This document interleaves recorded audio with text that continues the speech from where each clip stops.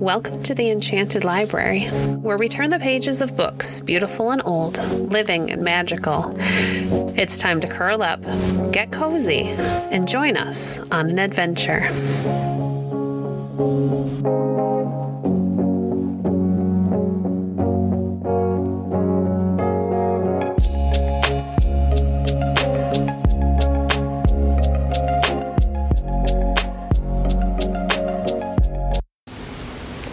Today we're reading from Beautiful Joe by Margaret Marshall Saunders. Chapter 6, The Fox Terrier Billy. When I came to the Morris family, I knew nothing about the proper way of bringing up a puppy. I once heard of a little boy whose sister beat him so much that he said he was brought up by hand. So I think as Jenkins kicked me so much, I may say that I was brought up by foot. Shortly after my arrival in my new home, I had a chance of seeing how one should bring up a little puppy. One day, I was sitting beside Miss Laura in the parlor when the door opened and Jack came in. One of his hands was laid over the other, and he said to his sister, "Guess what I've got here?"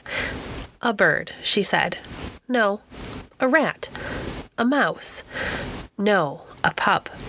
"Oh, Jack," she said reprovingly, for she thought he was telling a story. He opened his hands, and there lay the tiniest morsel of a fox terrier puppy that I ever saw. He was white, with black and tan markings. His body was pure white, his tail black, with a dash of tan, his ears black, and his face evenly marked with black and tan.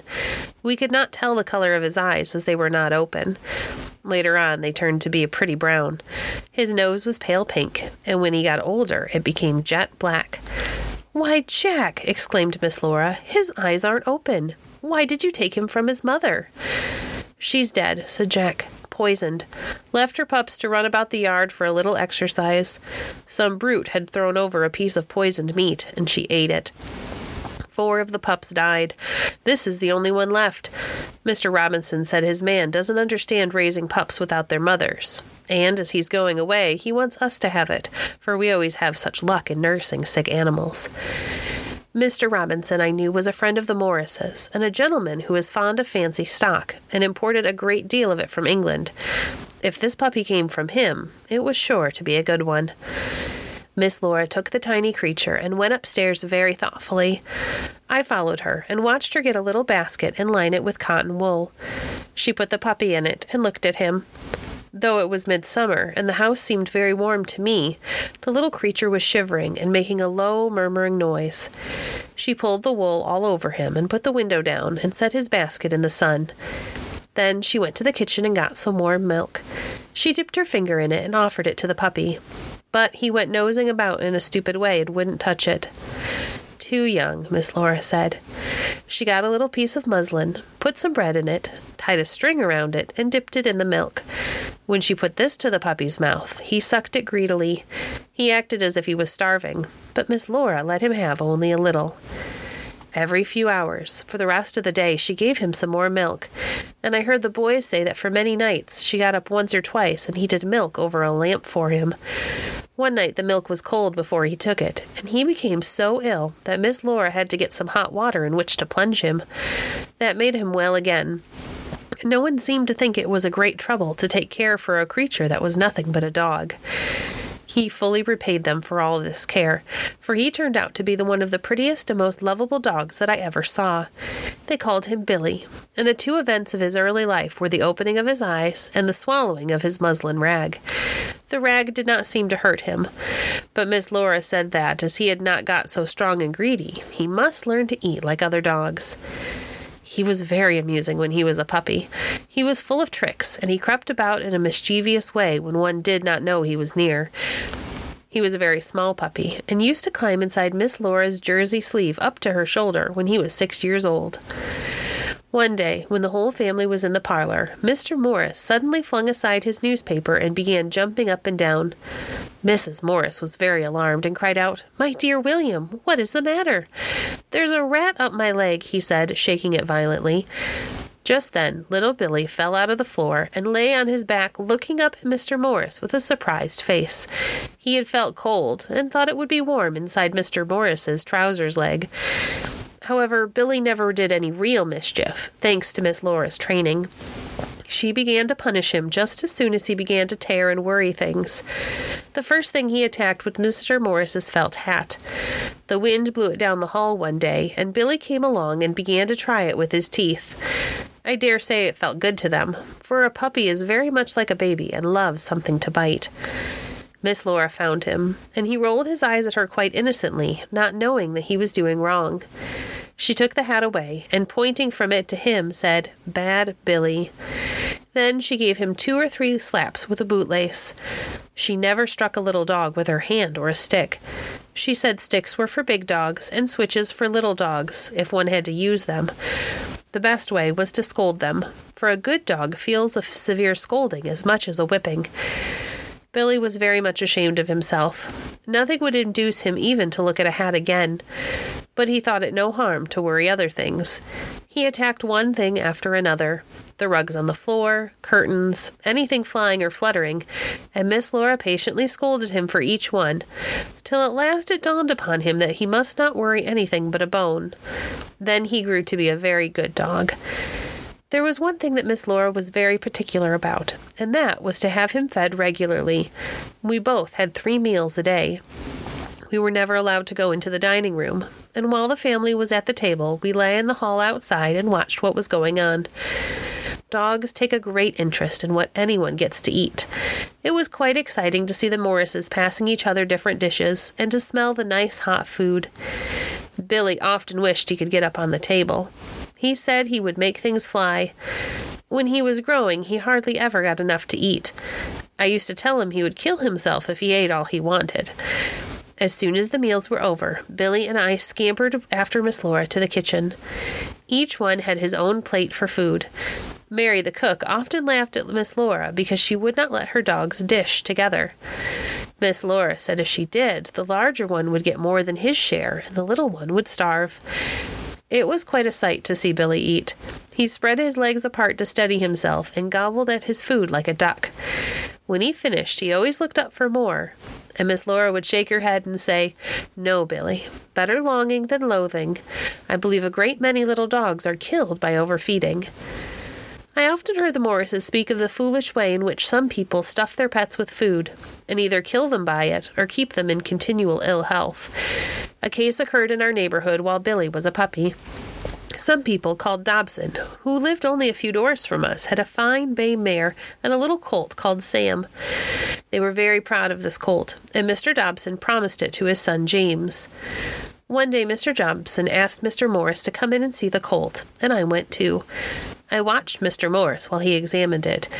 It was a pretty little creature, and I did not wonder why they thought so much about it. When Mr. Morris went home, his wife asked him what he thought of it. "I think," he said, "that it won't live long." "Why, Papa," exclaimed Jack, who overheard the remark, "it is as fat as a seal." "It would have a better chance for its life if it were lean and scrawny," said Mr. Morris. "They are overfeeding it, and I told Mr. Dobson so, but he wasn't inclined to believe me." Now, Mr. Morris had been brought up in the country and knew a great deal about animals, so I was inclined to think he was right. And sure enough, in a few days, we heard the colt was dead. Poor James Dobson felt very badly. A number of the neighbors' boys went in to see him, and there he stood gazing at the dead colt and looking as if he wanted to cry. Jack was there, and I was at his heels, and though he said nothing for a time, I knew he was angry with the Dobsons for sacrificing the colt's life. Presently he said, "You won't need to have that colt stuffed now that he's dead, Dobson." "What do you mean? Why do you say that?" asked the boy peevishly. "Because you stuffed him while he was alive," said Jack saucily. Then we had to run for all we were worth, for the Dobson boy was after us, and he was a big fellow. He would have whipped Jack soundly. I must not forget to say that Billy was washed regularly, once a week with nice-smelling soap, and once a month with strong-smelling, disagreeable carbolic soap. He had his own towels and washcloths, and after being rubbed and scrubbed, he was rolled in a blanket and put by the fire to dry. Miss Laura said that a little dog that has been petted and kept in the house and become tender should never be washed and allowed to run about with a wet coat, unless the weather is very warm, for he would be sure to take cold. Jim and I were more hardy than Billy, and we took our baths in the sea. Every few days the boys took us down to the shore, and we went in swimming with them. Chapter 7. Training a Puppy. "Ned, dear," said Miss Laura one day, "I wish you would train Billy to follow and retrieve. He is 4 months old now, and I shall soon want to take him out on the street." "Very well, sister," said mischievous Ned, and catching up his stick, he said, "Come out into the garden, dogs." Though he was brandishing his stick very fiercely, I was not at all afraid of him. And as for Billy, he loved Ned. The Morris garden was really not a garden, but a large piece of ground with the grass worn bare in many places, and a few trees scattered about, with some raspberry and currant bushes across the fence. A lady who knew that Mr. Morris had not a large salary said one day when she was looking out of the dining room window, "My dear Mrs. Morris, why don't you have this garden dug up? You could raise your own vegetables. It would be so much cheaper than buying them." Mrs. Morris laughed in great amusement. "Think of the hens and cats and dogs and rabbits, and above all, the boys that I have. What sort of a garden would there be? And do you think it would be fair to take their playground from them?" The lady said no, she did not think that was fair. "I am sure I do not know what the boys would have done without this strip of ground. Many a frolic and game they had there." In the present case, Ned walked around and around it with his stick on the shoulder, Billy and I strolling after him. Presently, Billy made a dash aside to get a bone. Ned turned around and said firmly, "To heel." Billy looked at him innocently, not knowing what he meant.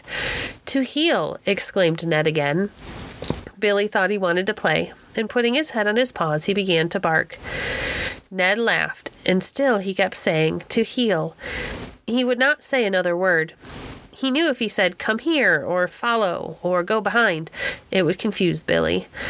Finally, as Ned kept saying the words over and over and pointing to me, it seemed to dawn upon Billy that he wanted him to follow him. So he came beside me, and together we followed Ned around the garden again and again. Ned often looked behind with a pleased face, and I felt so proud to think I was doing well. But suddenly I got dreadfully confused when he turned around and said, "Hi out." The Morrises all used the same words in training their dogs, and I had heard Miss Laura say this, but I had forgotten what it meant. "Good, Joe," said Ned, patting me. "You have forgotten. I wonder where Jim is. He would help us."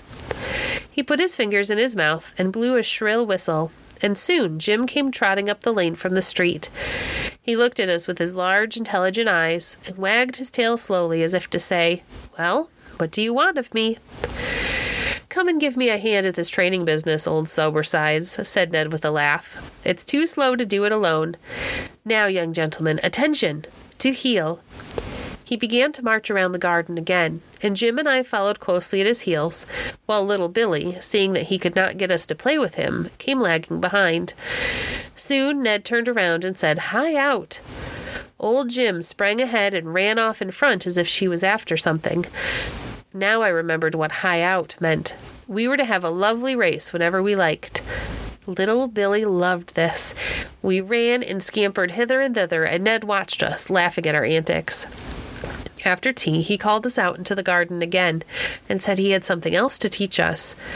He turned up a tub on the wooden platform at the back door and sat on it, and then called Jim to him. He took a small leather strap from his pocket. It had a nice, strong smell. We all licked it, and each dog wished to have it.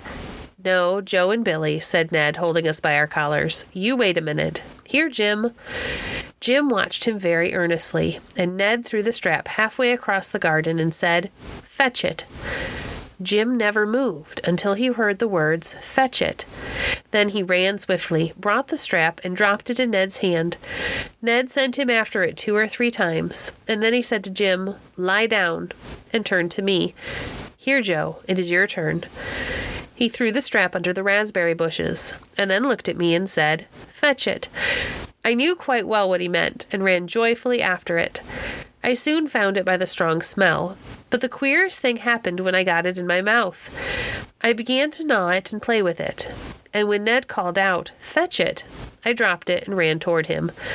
I was not obstinate, but I was stupid. Ned pointed to the place where it was and spread out his empty hands. That helped me, and I ran quickly and got it. He made me get it for him several times. Sometimes I could not find it, and sometimes I dropped it, but he never stirred. He sat still till I brought it to him. After a while, he tried Billy, but it soon got dark and we could not see, so he took Billy and went into the house. I stayed out with Jim for a while, and he asked me if I knew why Ned had thrown a strap for us instead of a bone or something hard. Of course, I did not know, so Jim told me it was on his account. He was a bird dog and was never allowed to carry anything hard in his mouth because it would make him hard-mouthed, and he would be apt to bite the birds when he was bringing them back to any person who was shooting with him. I said to him, "Jim, how is it that you never go out shooting? I have always heard you are a dog for that, and yet you never leave home." He hung his head a little and said he did not wish to go, and then, for he was an honest dog, he gave me the true reason. Thank you for joining us today.